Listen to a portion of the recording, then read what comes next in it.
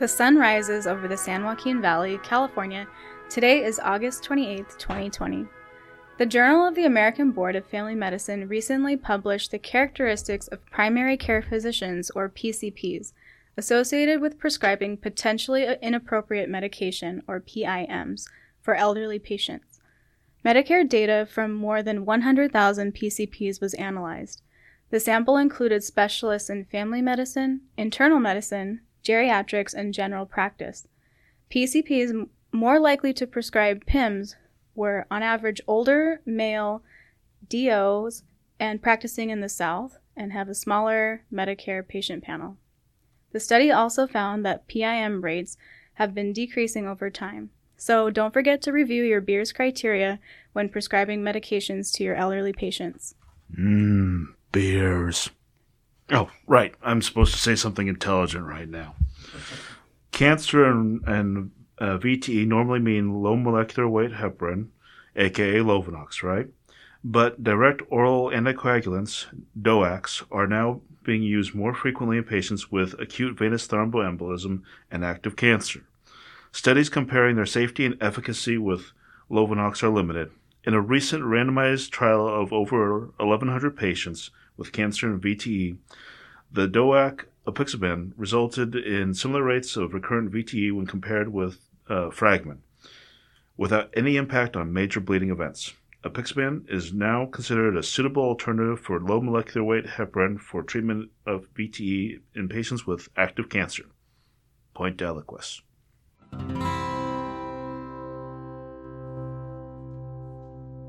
Welcome to Rio Bravo Q Week, the podcast of the Rio Bravo Family Medicine Residency Program, recorded weekly from Bakersfield, California, the land where growing is happening everywhere. The Rio Bravo Family Medicine Residency Program trains residents and students to prevent illnesses and bring health and hope to our community. Our mission is to seek, teach, and serve. Sponsored by Clinica Sierra Vista, we are providing compassionate and affordable care to patients throughout Kern and Fresno counties since 1971.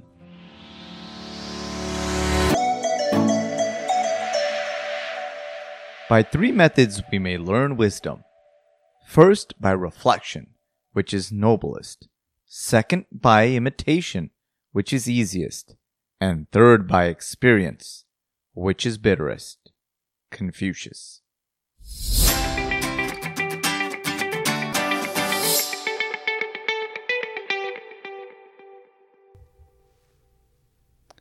Welcome again, guys. Today it's a little late, but I'm glad that Dr. Saito stayed a little longer. We're going to try to teach you and entertain you today. So the quote that we just read, it just made me think about a Spanish refrain. And I know Spanish refrains, sometimes they don't make sense in English, but it makes perfect sense for me. There is one that says, nobody learns on someone else's brain. And that means that, you might learn from other people, but you don't learn the same way. You might be learning better by experience. But Confucius says that you can learn by reflection, by imitation, or by experience. So which way do you want to learn, dear residents? By reflection, by imitation, or by experience? You choose. And today we have Dr. Saito again. He's the newest faculty member in our residency. And he was a chief resident, and I'm glad that he is going to talk to us today because he has a lot of wisdom. So thank you, Dr. Saito, for being here. Of course. So can you introduce yourself? I know most people might know you, might remember you from the episode Vaccine Hesitancy, but now can you give us a little refreshment about who you are? Sure. So let's go ahead. I'm going to reintroduce myself. This is Steven Saito. I'm a former Navy doctor. Spent 6.5 years in the service before I finally decided to get out of there and rejoin civilian life. I've since graduated from Rio Bravo Family Medicine, and I'm now, as you said, back on faculty here. Out of the ways that I developed my wisdom, I got to say, probably mostly experience. I guess that makes me bitter, if I understood the quote correctly. I'm also not a very intelligent man. As I prepared a a whole lecture for our medical students earlier today, and then I decided to do a completely unrelated topic for the podcast. If I had been a little bit wiser, I would have just done the same topic. Right. That's okay. But you are just so wise that you can talk about any topic. That's the goal. So we're gonna talk about something this week, and so just introduce your topic. What do you want to talk about this week? What do you learn this week? Well, actually, this week's topic is going to relate to my previous topic on here. I previously was on episode 9 for vaccine hesitancy. There were some follow-up questions about autism, so I wanted to actually switch gears just a little bit and talk a little bit more focused on autism. Okay, so autism is a very good topic, very hot topic right now, because we are seeing, supposedly, and you're going to explain that probably later, an increase in incidence of autism. Mm-hmm. So tell us about the diagnosis criteria. So, all right, I'm gonna, for all you people listening in, it's gonna get a little dry for a bit because I'm gonna go over some DSM criteria so we can actually properly diagnose our patients. The DSM criteria states that the child must have persistent deficits in 3 areas of social communication or interaction, and at least 2 of 4 types of restricted or repetitive behaviors. It's important to understand that these criteria are not always about the child that has trouble making eye contact with you. So I'm going to go over these. Now, in the parts of areas of social communication and interaction, number 1, deficits in social, emotional reciprocity. Yeah, I can speak today. So this might have something to do with a difficulty with back and forth conversations. They might have difficulty initiating or responding to social interactions.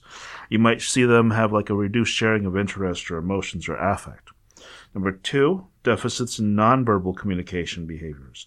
So this is where you get that classic has trouble with maintaining eye contact, or they don't necessarily understand some of those nonverbal cues of conversation. So if, for example, I'm speaking with an adult with autism and I do my usual, I'm getting up to go because this conversation is over, and we just keep going because the social cues weren't being picked up. Number 3, deficits in developing, maintaining, and understanding relationships. So you'll frequently see some of these children having difficulty maintaining friendships or developing friendships, or they won't have an interest in their peers. They might have difficulty doing imaginative plays. So when little kids get together and they play make-believe and they play I don't know. What do kids play these days other than Minecraft or Fortnite? So something where Roblox. Yeah, there we go. So anything where you actually interact with other human beings and not via a computer. So it's interesting because those questions are, the questions that we normally ask on our CHCP in our child visits, and also they are present in the MChat. So that's perfect. Let's move on to the next category, which is they have to get 2 or 4 of these of restricted repetitive patterns. So, number 1, a stereotyped or repetitive motor movements or use of objects or speech. So you might see these kids lighting up toys, or they might repeat sounds over and over again, or they might just use idiosyncratic phrases. Number 2, insistence on sameness or inflexible adherence to routines or similar to ritualized patterns of verbal or nonverbal behavior.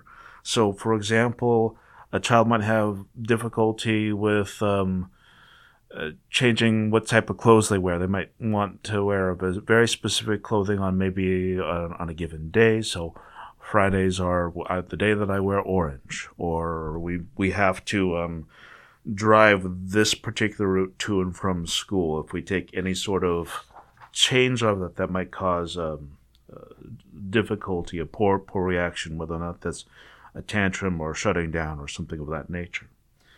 Number 3 is highly restricted or fixated interests that are abnormal in intensity or focus. So I'm sure you've watched a very special episode or something along those lines, and the child might be overly interested in, say, trains or some other very specific occupation that they can't get distracted from. Number 4, hyper or hyporeactivity to sensory input or unusual interest in sensory aspects of their environment. So they might, for example, have difficulty with certain sensations, like if they're eating and they refuse to eat like canned peaches because it has a slimy texture to it. They'll eat other things, but like very specifically, they won't eat the canned peaches, or they won't eat other things that have a certain mouthfeel to it, or they might be unwilling to wear certain fabrics, or they might be very, very sensitive to sound. So whenever the vacuum cleaner goes on, they hide or elope or cover their ears. It's worth noting about these criteria that they should be noticed or at least be present during the early developmental period. A lot of times it doesn't always get noticed. It might get noticed by us in the primary care field when they come in and we do our routine screenings, but they might just say that Timmy is a little bit different, and then they don't actually follow up on it until later in life when there's more greater impact. The symptoms should also be notable to cause some sort of significant impairment. That's another component of this. And importantly, we shouldn't be able to get a better, more appropriate diagnosis for some other reason why they might be having these instances. For example, intellectual developmental disorder or a global developmental delay that's not autism. So, everyone who was just listening, I know you started to fall asleep because I just went over a whole bunch of criteria. So I need you to wake up. Hey you, the poor medical student or resident who was listening, was starting to get a little bit overwhelmed by raw criteria. Sorry about that. So the child that you described right now, it sounds like a very... Well, the thing is that you're going to talk about that later probably. That it's a spectrum. But if you see this kind of children, in a restaurant, I feel like you become very irritated, right? Yeah. Children with some of these fixated issues can have a lot of difficulty in social situations, particularly when there's a lot of change. And so when you're at the restaurant, first off, a lot of times with families with children with autism are generally aware of some of the limitations of their children. So if they know that restaurant behavior is going to be problematic, they might find alternatives. Or they might have certain techniques that I can get into a little bit later in the podcast that they can help prepare their child for being able to go out and do stuff in public. In fact, that's one of the important therapies, is doing things like social stories. And so that way the child can plan ahead. Sometimes they'll even do like test runs and stuff like that for, like, say, for example, when they're going to come to the doctor's office, they can have everything planned out ahead, so that way it won't be an unexpected turn of events. Yeah, I mean, the in the pop culture, sometimes kids with autism, they're seen as like brilliant. They're so smart and so special. And, we know that some people with autism, they might have actually a very severe intellectual disability. Mm-hmm. So it's important to remember that, not everybody with autism is brilliant or super smart. Because we have these popular shows, we have The Good Doctor. I don't know if you have seen it in HBO. I saw one episode and it was like a super doctor, basically. Mm-hmm. But yeah, some people can have normal intelligence, above normal, and sometimes even below normal. I'm not super happy sometimes with the way Hollywood presents it. Yes, it's nice that they present a more positive role models or aspects of some people with autism, but it does set in a level of expectation from the general populace, because most people, when they get their information from their social media, from their movies, they don't necessarily have that first-hand experience. And so when people don't fit into well-established boxes that social media and movies and television and video games and internet has taught them, it makes it a bit difficult for people with some of these issues. Yeah, so, okay, you gave a good introduction about how to diagnose a person or a patient with autism. So you want to expand on the follow-up from your podcast number 9, your episode?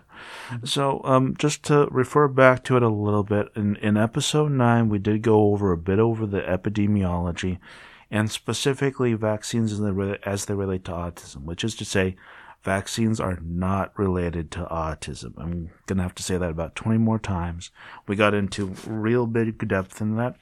The other thing is that we are noticing an increase in frequency of autism cases, but I suspect, and the medical community in general suspects, that has more to do with the fact that we're doing a better job of screening, that we've expanded the diagnosis to cover more people, so that way that they're more likely to get the actual services that they need. Now, let me talk a little bit more about the epidemiology. I want to give you some additional numbers. Now, boys are 4 times as likely as girls to have autism. So there's also noted to be a little bit of a genetic component of it. As they've noted in twin studies, there's a familial component to it. But just because we have, for example, monozygotic or identical twins does not automatically mean that both of them will have autism. So there is some other component that's in there. As far as actual numbers, somewhere between 1 in 40 and 1 in 500 has autism. So when you think about that and just doing a ballpark, that might be like around like a little under 1% of the patients who come through these doors fall somewhere on the spectrum. There are some environmental factors that we think might be involved in a second hit. Again, not vaccines. But there are some other things to consider. For example, there's a greater relative risk if there's older parents or if there's some chromosomal abnormality like Fragile X. Certain medications taken during the prenatal period, such as valproic acid, are associated with an increased relative risk. As far as when symptoms present, it usually is around 18 months, give or take, and most are typically noted somewhere between 18 to 24 months, when the symptoms exceed the capacity of the patient to be able to manage. So 18 to 24 months, that's a good age. And actually that was in my board exam. Mm-hmm. So when do you normally do autism screening in kids? It's at 18 and then at 24 months. Mm-hmm. That's good. So once again, I know that you're listening in on the radio. I need you to wake up, because this is the part where I talk about the role of the primary care physician. So, our role is not necessarily to make the diagnosis, although we should be aware of the diagnosis and be able to spot troubling concerning patterns for our patients. A comprehensive evaluation by appropriate tools is still best left to specialists who are well trained in the field, most commonly developmental pediatricians, pediatric psychologists, psychiatrists, or pediatric neurologists. However, we have to recognize the signs and symptoms of autism and be able to do the appropriate screening. So what's the appropriate screening? I think we said it a few times, but even for children who appear neurotypical and whom parents are not concerned, routine screening should be implemented at ages 18 and 24 months. You heard it 2, maybe 3 or 4 times already. That's important. That's a board's question. Go ahead and get it right. All right. What's your standardized tools for it? Well, the standard one that we typically use is the MCHAT R/F. It's validated as a first-tier screening. It's available in multiple languages. So if you go to their website, because you have, for example, a Spanish-speaking patient and their parents, you can print it out in an appropriate language, so that way you can make sure that they get it correctly. But it's in 40 different languages or something along those lines. You can use it for just about anyone. Importantly, it can be completed in about 5 minutes, and at least the initial questionnaire can be completed by the parent even before you're engaged. So, for example, they could be handed in the waiting room while they're waiting to be roomed, or if your EHR has the appropriate electronic component, it can be potentially emailed as like a screener if such secure services are available through your EHR. The questionnaire, once given, you could, when they bring it back in, there's that second component. So remember, it's the MCHAT R/F. R is for revise, because it was revised, and F is for follow-up. So if they have abnormal findings on the questionnaire, there are a structured set of follow-up questions that should be done prior to referring them to, say, a pediatric neurologist. Talking about Roblox, some people are texting me about Roblox right now. Sorry for the interruption. Yeah, I keep hearing these little toot in the back. Yeah. So as an example, the first question is if you point to something across the room, does your child look at it? So if mom writes on the questionnaire, no, it prompts a follow-up question. So then so what does your child do when you point at an object across the room? And so they give 7 or so typical responses. A child might still pass if they were to like point at the object instead of look at it. But a greater concern might happen if, like, for example, the child doesn't understand the gesture, and so they look at the finger instead of the object. Mm-hmm. So, when I do this questionnaire, sometimes I've done it in the office, and, some parents, they look weird at you, like, why are you asking me that, Mm-hmm. So it's just important to tell them to answer honestly, like it's a yes or no. And the tricky part of this questionnaire is that some questions are answered yes, the normal is yes, and the normal is no. So I think that's something, tricky. Mm-hmm. Now, there are other standardized questionnaires, for example, the Autism Spectrum Screening Questionnaire, that have been validated, but most of the other standardized questionnaires still require additional studies or are potentially better at finding other issues such as general intellectual disability. So at least at this time, I'm still going to recommend that we use the MCHAT R/F. Now, let's say that we now have the diagnosis of autism. So we did the appropriate screening. We sent them for additional evaluation to see what else can be done for them. And now parents are asking, well, what can I do to make sure I get my child everything that they need? So if a child's less than 3 years old, the Early Childhood Technical Assistance Center may be of use to them. You can, this is just nationwide. There's a website located at ectacenter.org and has a contact list for coordinators that may be able to connect parents with services, for example, if they need additional evaluation. Locally, we have the Kern Regional Center. For those 3 and older, you can contact your local public school system, even for those that are not currently enrolled in school. So what does that mean? Your child has turned 3, you're concerned that you might have some autism issues. Maybe your insurance is giving you difficulty because they're trying to refer to PEDS developmental, and they're old enough that they're saying it should be the school that pays for it instead of the insurance that pays for it, and they'll argue left and right. You can take your child to the local school system, contact them, and say, I need this evaluation to be done. That includes even for people who are not yet old enough to be in preschool or kindergarten, or for people who, for example, are in a private school, but they still need this evaluation. You can still get it done through your school. And I think that's very unique. I mean, me being from another country, you get services in public schools, even though the kids, they are not enrolled in that school, in public school.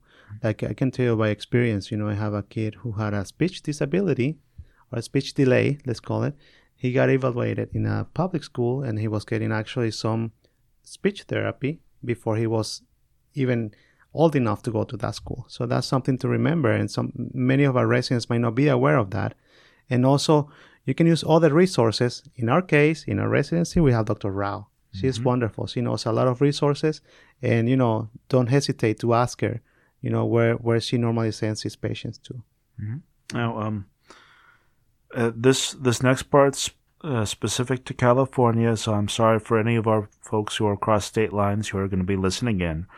But in California, the Lanterman Act is very important. The Lanterman Act is the California law that gives people with developmental disabilities the right to services and supports the needs to live a more independent and normal life. In particular, your patient who you have a concern for autism may be eligible for Medi-Cal, even if they might otherwise not be eligible, and they might be entitled to additional services. That Medi-Cal eligibility might even be included for people who might not normally be able to receive Medi-Cal. For example, if their parents would otherwise be making too much money to qualify for Medi-Cal. But as long as that the individual, the child, does not have like a huge trust fund or something like that would disqualify them from Medi-Cal, they might be deemed appropriate for it based upon the child's income, which is presumably zero. Of course, for that, your best bet is still to go through the regional center for that. They can help do a lot of the paperwork, help set your patient up with all the necessary requirements. Also, because of this, because of the Land Tournament Act, you might be able to get additional services above and beyond some of the things that we would refer them to. As an example, you might be able to get access to respite services for the family. So for those families who are tired and exhausted and need a little bit of time to have time just between the parents or something like that, to have a night off, so to speak, so they can go out on a date or something like that. There are respite services available for them, but they have to go through the appropriate channels. So I wonder if the California Children's Services also might assist these patients. I'm not sure about the criteria, but I know that many kids who are, low income and they spend a lot of money, or their families spend a lot of money in medical care, so they might qualify for assistance from the California Children's Services too. Mm-hmm. So now let's talk about what else we can be doing for these patients now that they're in our primary care clinic. Because just because they have autism doesn't mean that they stop needing any of their standard medical care. We still need to do all of our routine primary care, preventive services, and screenings. Anticipatory guidance might need to be modified a little bit. For example, a little bit more time might need to be spent on safety issues. In particular, you might see some of these children with elopement issues. Elopement is when they just start running for it. They might try and break free in public areas. You need to be especially concerned in near crosswalks and other situations when you're near traffic. Yeah, and I don't know if you're going to talk about medications, but they might need even medications, Mm-hmm. And in that case, I would refer the patient to a specialist, a psychiatrist, if they need medication for agitation or something like that.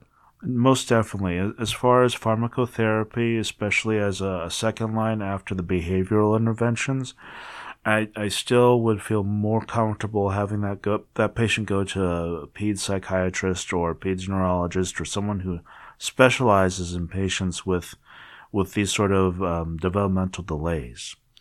Other things. Remember how I was saying earlier that sometimes people on the spectrum have difficulty with change? Unfamiliar settings, particularly things like doctor's offices where they're not routinely going to on a day-to-day basis, can be very trying for them. And so there are certain things that they can be doing in order to prepare for their visit. Social stories are a great option. Social stories are things like storybooks with pictures that you can read to the child ahead of the visit to tell them what to expect. So today we're going to the doctor's office. When we get there, we will be waiting in a line. Then we might be in the waiting room for a little bit. Then a nurse might come fetch us and take us to a place where they'll check my blood pressure and my temperature, and then they will bring me to a room where the nurse might ask me a few more questions, and then we might have to wait there before the doctor comes in and talks to us, and the doctor might talk to me and sit me up on the table so they don't have to bend over to see me, and they will look at my ears and my nose and my throat, and they'll listen to my heart and lungs, and they might have me do a few more things. And then if I'm very good, I might even get a sticker. Having a social story like this can be very helpful for them. Another technique might be a visual board, a visual checklist, pictures of things to expect, that if they keep doing it, maybe there's a reward at the end of it, or a series of rewards throughout that visual board, so they can mentally prepare for it, and that they can do these activities that are not very inherently rewarding, but know that there will be something for them for all their hard work. So, and I think there is a key word here, is the ABA therapy. And I actually had to look it up because one of the patients one day, they were requesting the service. My child needs ABA therapy. I was like, sure, let's do it. So ABA stands for Applied Behavioral Analysis. And it's the gold standard treatment for children with autism. Mm-hmm. Applied behavioral analysis is a great thing. I'm going to take a moment right here and say that insurances do not cover it except for children with autism. So when you're trying to get these services for your patient, even if it might help a child with developmental delay, Insurances will give you a very hard time unless you have that diagnosis on the chart, and they might not accept that diagnosis from a primary care provider. Even more of a reason to send them off to get the complete evaluation from the specialist. So that's a wonderful topic, Dr. Saito. So, this knowledge is so important for us because we are going to encounter these kids for sure. We're going to have at least during residency more than 5 encounters or more than 3 encounters in a residency for 3 years. And even after you practice, if you decide, and we hope that everybody decides to see children, so you're going to have to navigate this with these patients through the system. So, and can you tell me, Dr. Saito, like what resources, how do you get this knowledge? Sure. So my cornerstone for going to do research is usually starts with verified websites and sources that collect actual honest-to-goodness data and studies. My usual go-to is up-to-date, as it is for most things, to just read articles and get suggestions for primary resources. So going in their citations and going to the actual sites and PubMed articles that they might be referencing. Other things that I like to go to the Center for Disease Control and the World Health Organization, and of course the AAFP. And of course, I did for this one go take a look at a couple other resources. I did actually look up a social story book for going to the doctor's office. I went to some of the local resources that we have here in Kern, like the Autism Society, and looked up the Kern Regional Center to see what else they have. Of course, during this COVID pandemic, they're having some of their own issues right now, as we all are. But it's important to get a variety of resources and input and make sure that you're getting them from at least reasonable, well-cited, well-documented areas. Well, I think if we mention UpToDate this often, I think we should request UpToDate to give us some compensation because we are giving free advertisement in every episode. But it's a great resource. So I'm glad that you mentioned it too. And so we already mentioned Eliquis, and now we're mentioning UpToDate. Mm-hmm. So we hope we can get the paycheck in the next episode. So, thank you so much, Dr. Saito. Thanks for staying a little longer today. And, autism is always a very interesting topic to talk about. Is there anything that you want to say to finish this part of the podcast? So I'm just gonna take a moment here to do a little bit of aside and a little bit of human to human speak right now. Children with autism are children. It's important to keep that in mind. It's a condition, but it's not the end of the world. People with autism go on to do great things. They can go on to live rich, fulfilling lives. I know that it can be stressful to a family, but you can still have a loving human being with autism. And I wanted to make sure that's clear. In part because you hear, these Facebook groups that are so against vaccinations, because we had that talk before, and how they go on and on and on about how awful autism is. But the truth is, these are children. They're wonderful human beings. And the fact that you would say something like that, you'd be more willing to have a dead child than a child with autism, is just a terrible reflection on people. So it's important to remember that these people are real, that they can be happy and healthy and go on to do outstanding things. Yeah, definitely. That's an excellent way to end this part of the podcast.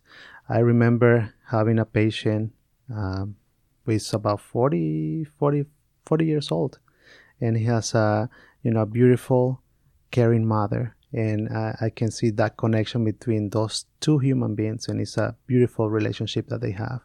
So thank you so much, Dr. Saito, for discussing this with us today. Have a nice week, guys. Bye-bye.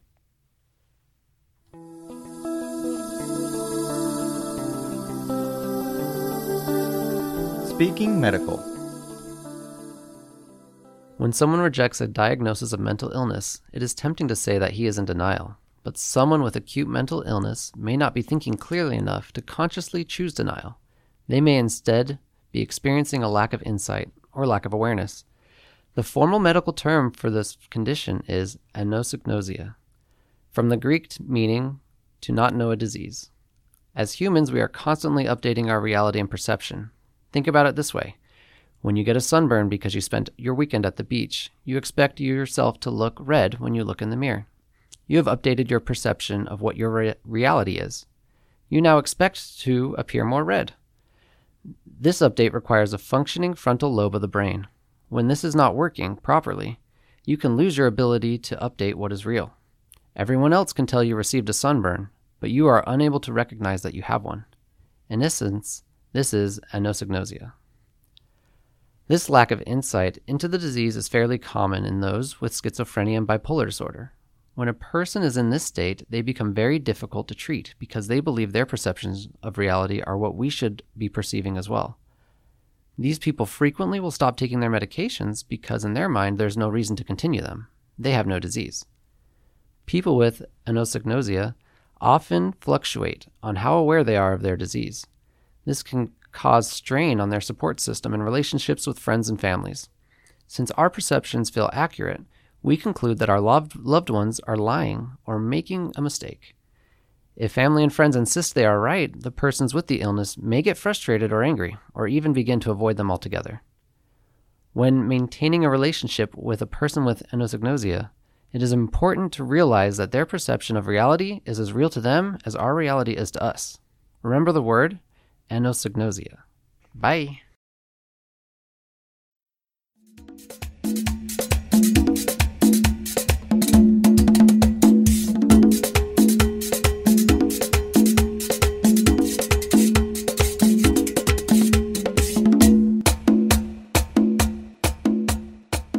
Hi, this is Dr. Carranza on our section, Spanish, por favor. This week's word is cansancio. Cansancio means tiredness or fatigue. The verb cansar comes from the Latin word cansare, which means to deviate or to bend from a path or trajectory.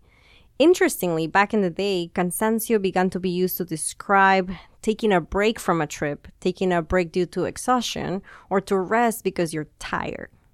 Patients can come to you with the complaint, Doctor, tengo cansancio, or Doctor, estoy cansado, which means, Doctor, I am tired, or I feel tired. Cansancio is a very common complaint in clinic, but it's not very specific. So the question, ¿se siente cansado?, which means, are you feeling tired?, normally is answered with a yes, more so if you're a resident.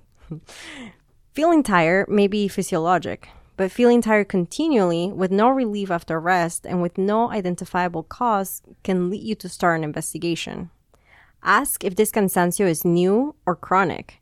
Think of differentials such as thyroid disease, anemia, sleep apnea, acute viral illness, and continue with your workup. Now you know the Spanish word of the week, cansancio.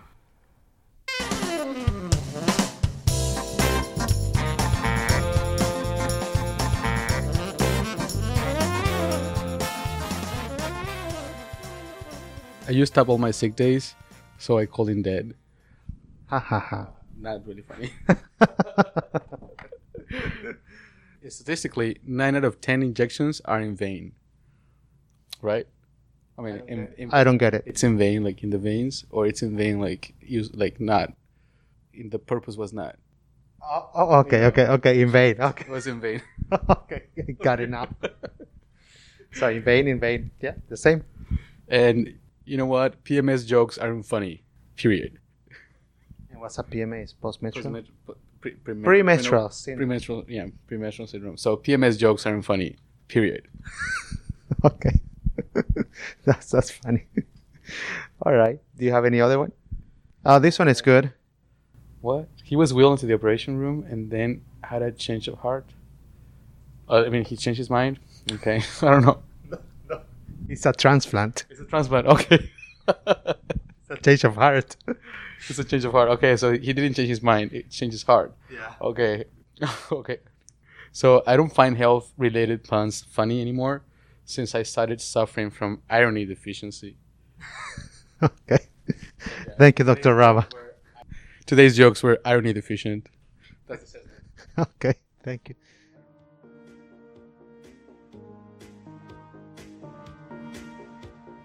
Now we conclude our episode number 25, Autism with Saito. Dr. Saito explained the key features of autism spectrum disorder and reminded us to screen at 18 and 24 months by using MChat. Healthcare of patients with ASD requires a multidisciplinary team, and you can be part of that team. For some reason, we decided to expand on the word anosognosia. Cameron explained that anosognosia may fluctuate in intensity, causing difficulty in relationships with family and friends. Dr. Carranza gave us a good explanation about cansancio, which means tiredness, a good word to describe how we feel after a busy shift like today. Tomorrow, the sun will rise again over the San Joaquin Valley, and we'll continue to learn and grow. This is the end of Rio Bravo Q Week. We say goodbye from Bakersfield, a special place in the beautiful Central Valley of California, United States, a land where growing is happening everywhere. If you have any feedback about this podcast, please contact us by email at rbresidency@clinicasierravista.org or visit our website, riobravofmrp.org/QWeek. This podcast was created with educational purposes only. Please visit your primary care physician for additional medical advice. Our podcast team this week is Hector Ariaza, Steven Saito, Daniela Amodio, Claudia Carranza, Valerie Savelli, and audio by Suraj Amrutia. Thank you. See you next week.